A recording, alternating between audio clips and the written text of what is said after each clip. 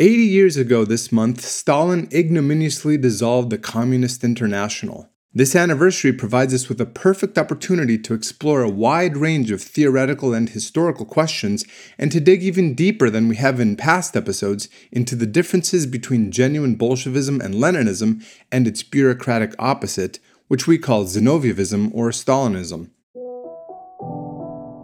America will never be a socialist country. Attitudes are changing towards socialism. We believe the only solution is the establishment of a workers' government on a socialist program.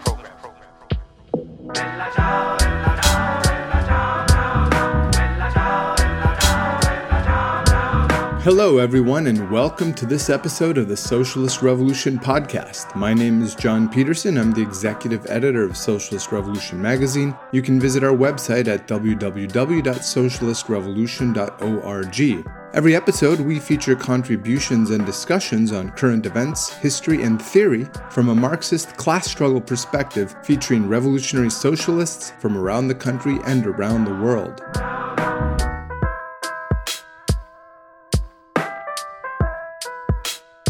In the Manifesto of the Communist Party, published in February 1848, Marx and Engels famously wrote that a specter was haunting Europe, the specter of communism.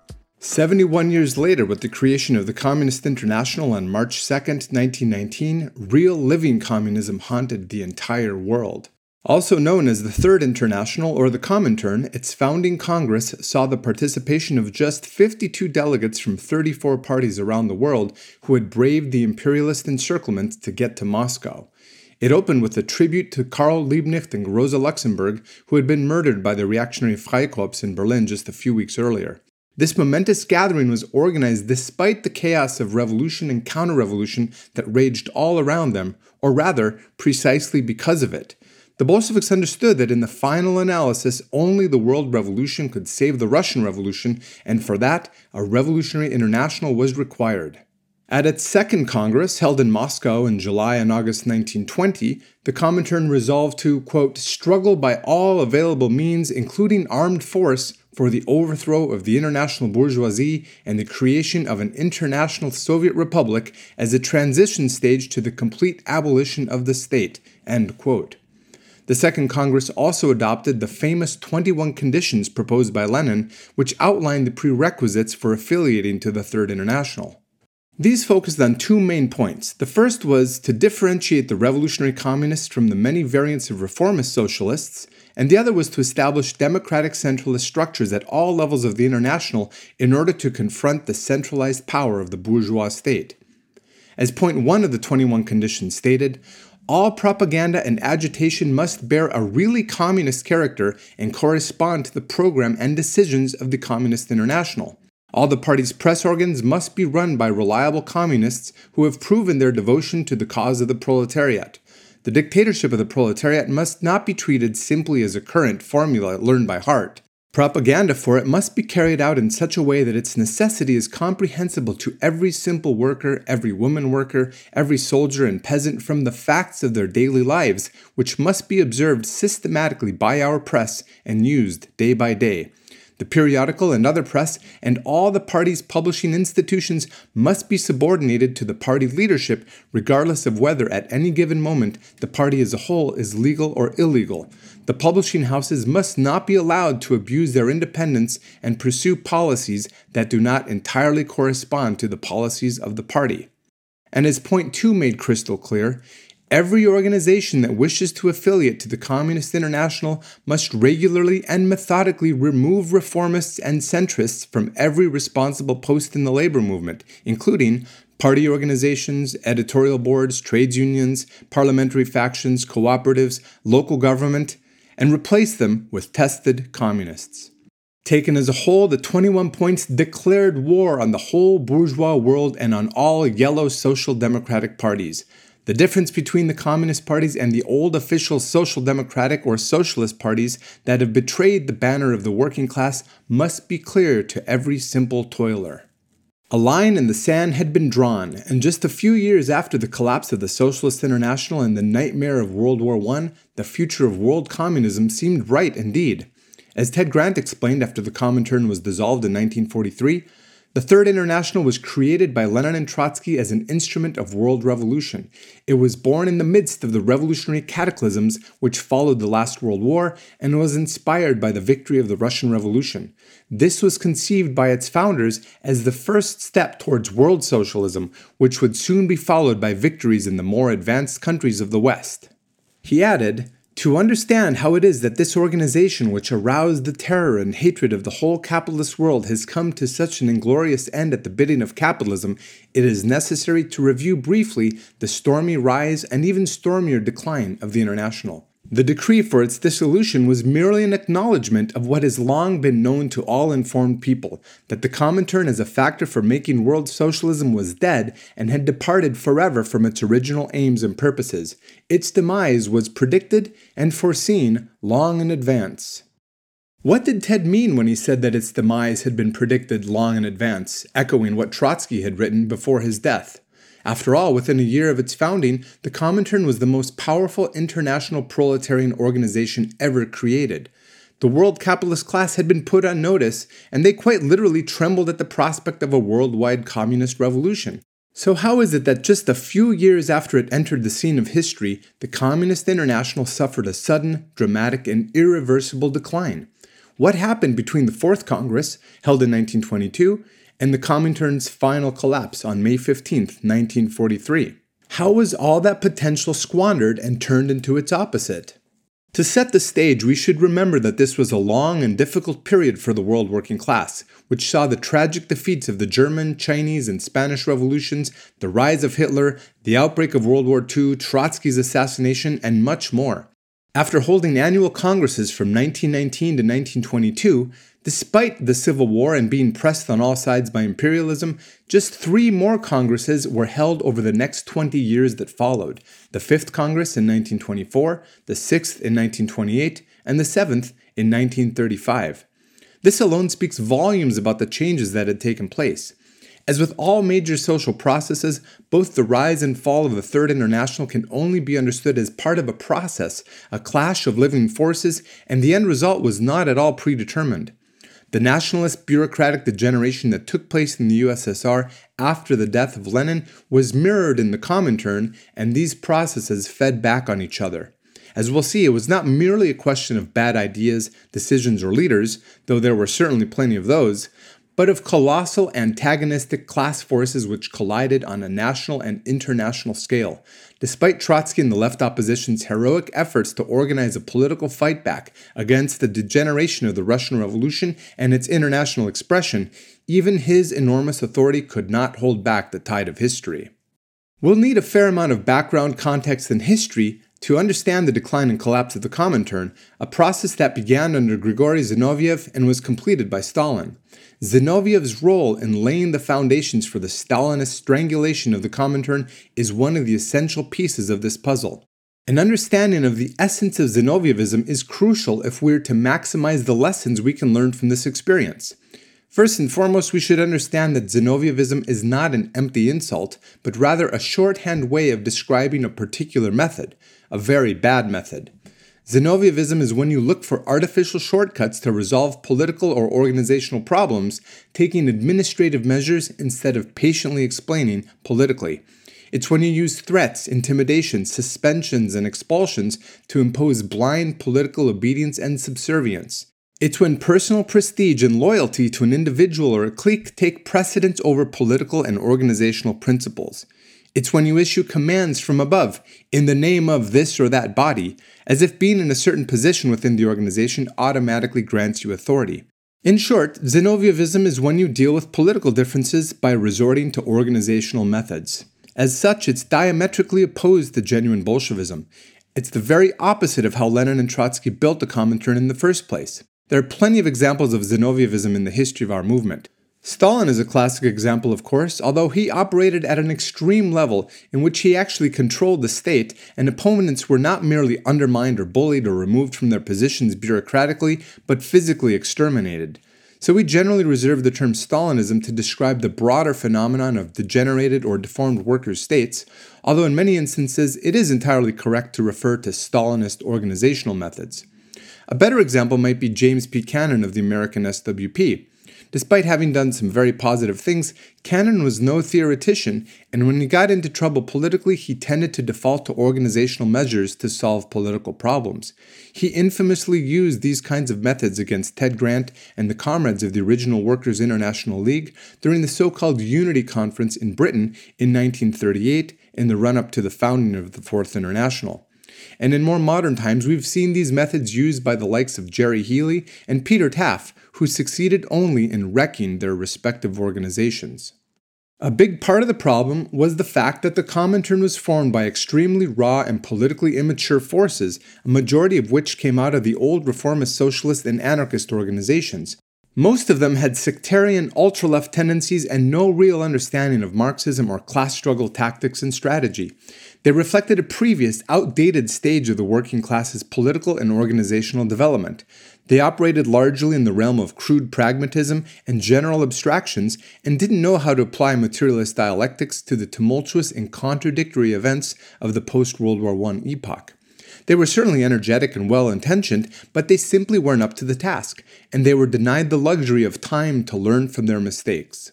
If the truth is to be told, at the time the Comintern was founded, there weren't any genuine Bolshevik organizations outside of Russia. The real secret, if you will, for the success of the October Revolution was not only that there was a revolutionary leadership up to the task of winning and holding power, but that it had been painstakingly built in advance, in large part through a series of extremely sharp debates over important questions of theory, strategy, and tactics. The Bolshevik Party would not have succeeded in bringing the working class to power had it not been built before the revolution erupted. The history of the last 100 plus years shows that once a revolutionary situation breaks out, it's just too late to build a revolutionary leadership. Nonetheless, Lenin and Trotsky did their best to build such a leadership in short order and had to work with what they had available. They bent over backwards to win the best individuals and groupings from around the world to revolutionary Marxism and Bolshevism. Even within Russia, while there were many dedicated revolutionary cadre, there were very few genuinely well-rounded Marxists, people with a serious grasp of theory. Really speaking, although individuals like Bukharin are sometimes included on the short list, only Lenin and Trotsky truly qualify as serious Marxist theoreticians, in my opinion. Above all, Lenin and Trotsky had to combat what they called the infantile disorder of ultra-leftism. They engaged in this battle with political arguments and resolutions by patiently explaining with a view toward educating and raising the comrades' level. Their method was to use the errors of ultra-leftism to help people learn. They offered pointed but comradely and constructive criticism as opposed to insults, shaming, and commands from above. After all, the only real authority a political leadership can have is a moral and political authority. It can't be imposed artificially or bureaucratically from above. It must be earned over time and be continuously re-earned. A genuine revolutionary leader does not and cannot demand authority based on positions or titles, such as being a, quote, leading comrade, a CC member, or anything like that. Comrades must be inspired politically to make sacrifices and to carry out democratic decisions collectively, even if they were on the losing side of a vote. But a proper discussion and the opportunity to politically convince an opponent takes time. Unfortunately, despite the experience of the Russian Bolsheviks, there just wasn't enough time to transmit and learn the necessary lessons before the post-World War I revolutionary wave subsided. If the leadership has a low political level or low authority, or if it loses its patience, it may look for shortcuts and resort to organizational measures instead of political arguments. That's a slippery slope to disaster. Lenin once warned Zinoviev and Bukharin, if you want obedience, you will get obedient fools. And the biggest fools are those who think they can build something healthy and lasting based on these methods. So who was Zinoviev? Grigory Zinoviev was born Hirsch Apfelbaum to Jewish dairy farmers on September 23, 1883, in what is now Ukraine. He was the same age as another Bolshevik leader, Lev Kamenev, 4 years younger than Trotsky, 5 years younger than Stalin, and 13 years younger than Lenin. He joined the Russian Social Democratic Labor Party, or the RSDLP, in 1901 at the age of 18 and was with the Bolsheviks from the time of the split with the Mensheviks in 1903. He was first elected to the Central Committee of the RSDLP in 1907 at the age of 24. He spent the first years of World War I in exile in Switzerland and returned with Lenin to Russia in the famous sealed train that traveled across Germany. Zinoviev was Lenin's closest disciple in the decade leading up to 1917 and a member of the Central Committee abroad, which Trotsky referred to as the spiritual center of the party.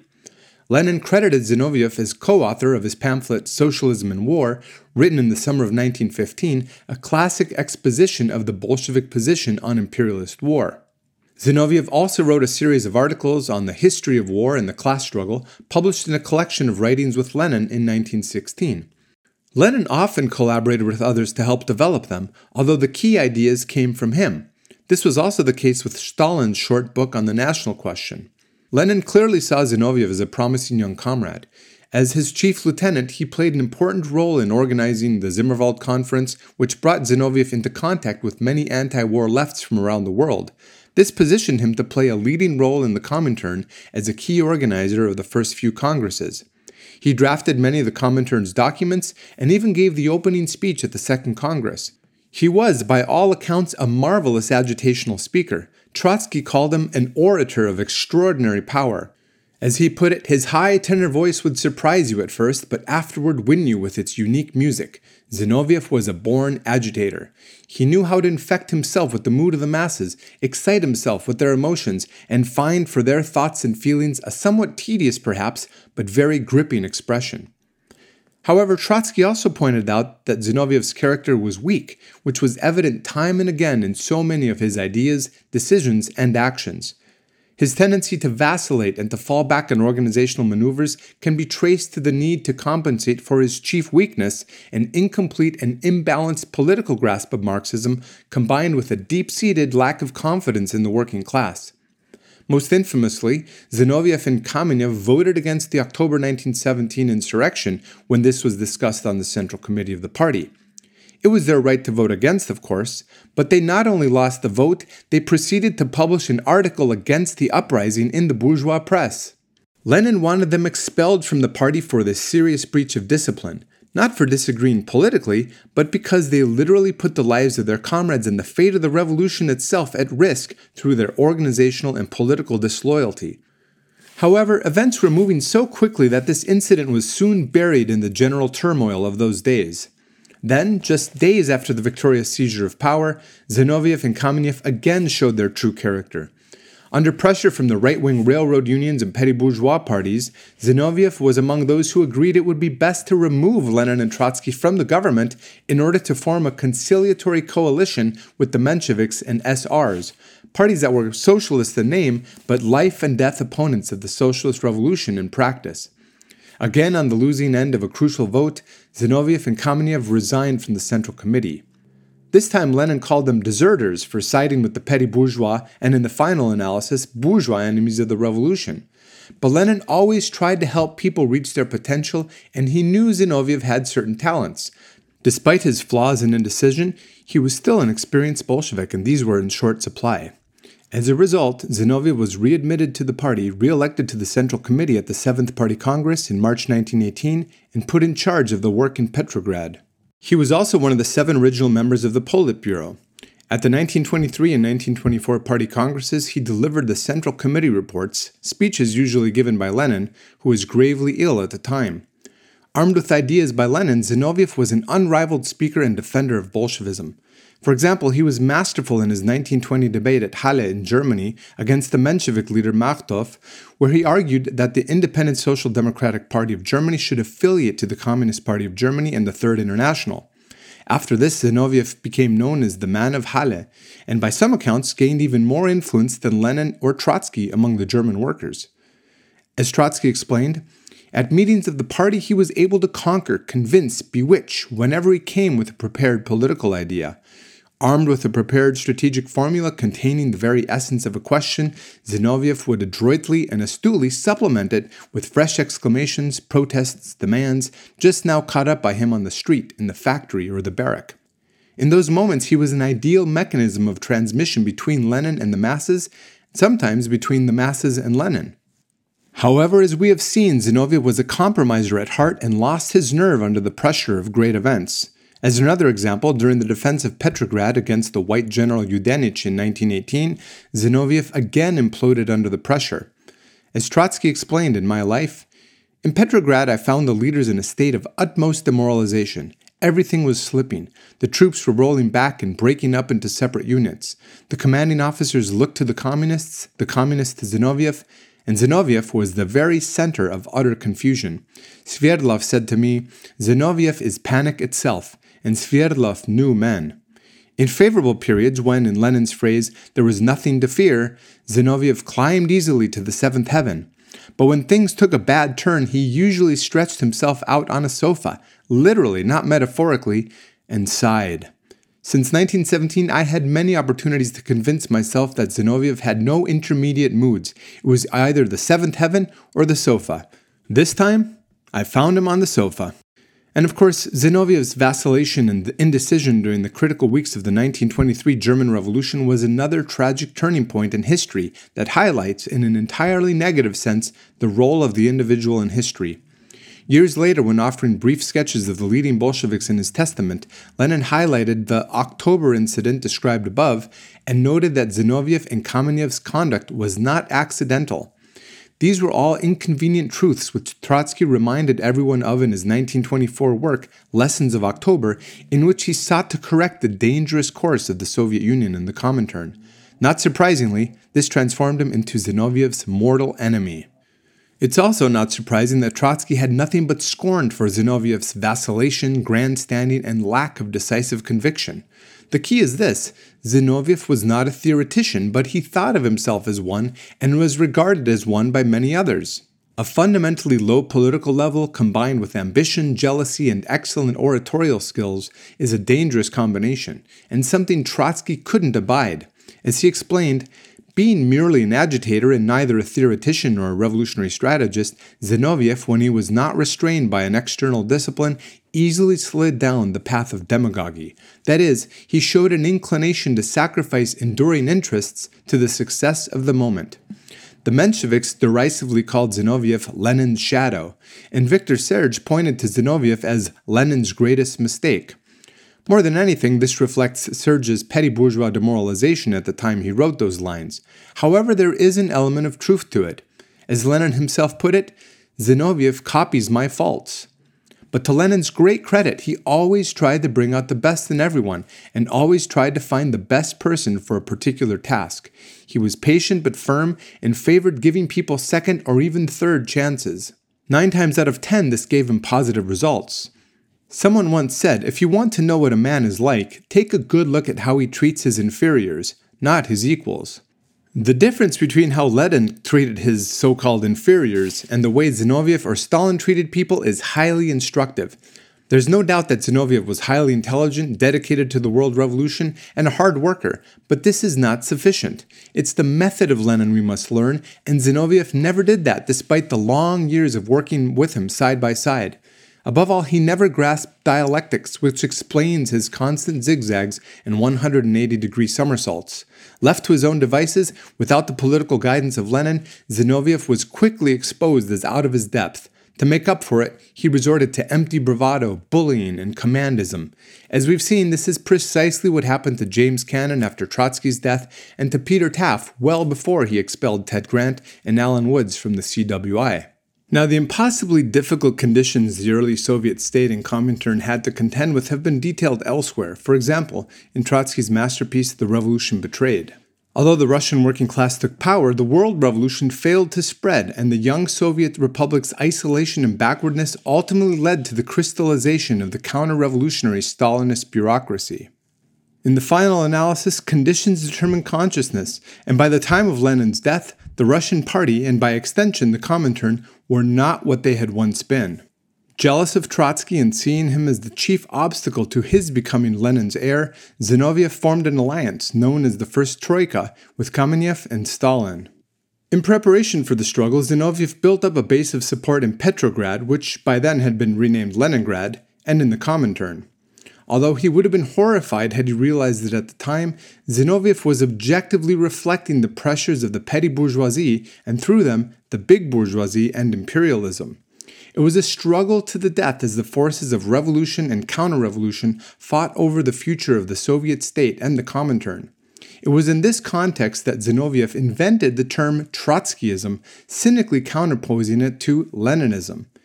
It is clear that as early as 1922, Zinoviev saw Trotsky as a rival to be undermined and swept aside through gossip and underhanded maneuvers. But it was at the 13th Party Congress in May 1924, just months after Lenin's death, that Zinoviev openly denounced so-called Trotskyism. He slandered and lied about Trotsky and his role in the revolution and civil war and demanded that he be expelled from the party. Of course, Stalin was involved in this campaign from behind the scenes.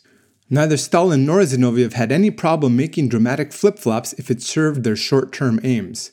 Never mind that on the one-year anniversary of the October Revolution, Stalin had written the following: "All practical work in connection with the organization of the uprising was done under the immediate direction of Comrade Trotsky, the president of the Petrograd Soviet. It can be stated with certainty that the party is indebted primarily and principally to Comrade Trotsky for the rapid going over of the garrison to the side of the Soviet and the efficient manner in which the work of the Military Revolutionary Committee was organized." After Lenin's death, Trotsky's role in the October Uprising, the Civil War, and the creation of the Red Army had to be smeared and eventually turned into its opposite. However, since plenty of people still remembered the truth about all of this, it wasn't so easy. So Zinoviev also helped create the disgusting cult of Lenin. He spoke demagogically at Lenin's funeral. And against Nadezhda Krupskaya's wishes, Lenin's wife, Zinoviev approved of having Lenin embalmed and put on public display. As for Trotsky, he was unable to attend the funeral because when he died he was away in the Caucasus recovering from an illness, and Stalin lied to him about the date of the funeral. Naturally, his non-attendance was used to paint him as an enemy of Lenin and of the revolution. This is the kind of small circle poison that was rampant at the very top of the world's first workers' state. Lenin's death helped tip the balance of forces in favor of the bureaucratic counter-revolution. Although we surely knew better, Zinoviev went along with the reactionary anti-Marxist theory of socialism in one country for purely factional reasons. His method of debate included the use of selective quotations, conflations, amalgams, crude strawman arguments, and outright lies. Zinoviev himself admitted as much when he and Kamenev zigzagged yet again and joined Trotsky to form the United Left Opposition against Stalin in 1926. Quote, "The trick was to string together old disagreements between Trotsky and Lenin with new issues." End quote. The Stalinists, sectarians, and bourgeois enemies of Bolshevism later perfected these methods, which are entirely alien to the traditions of Marx, Engels, Lenin, and Trotsky. In short, Zinoviev's petty, spiteful attempt to further his own prestige and to take out Trotsky as a rival helped open the floodgates for the rise of Stalinism and eventually, many decades later, the restoration of capitalism.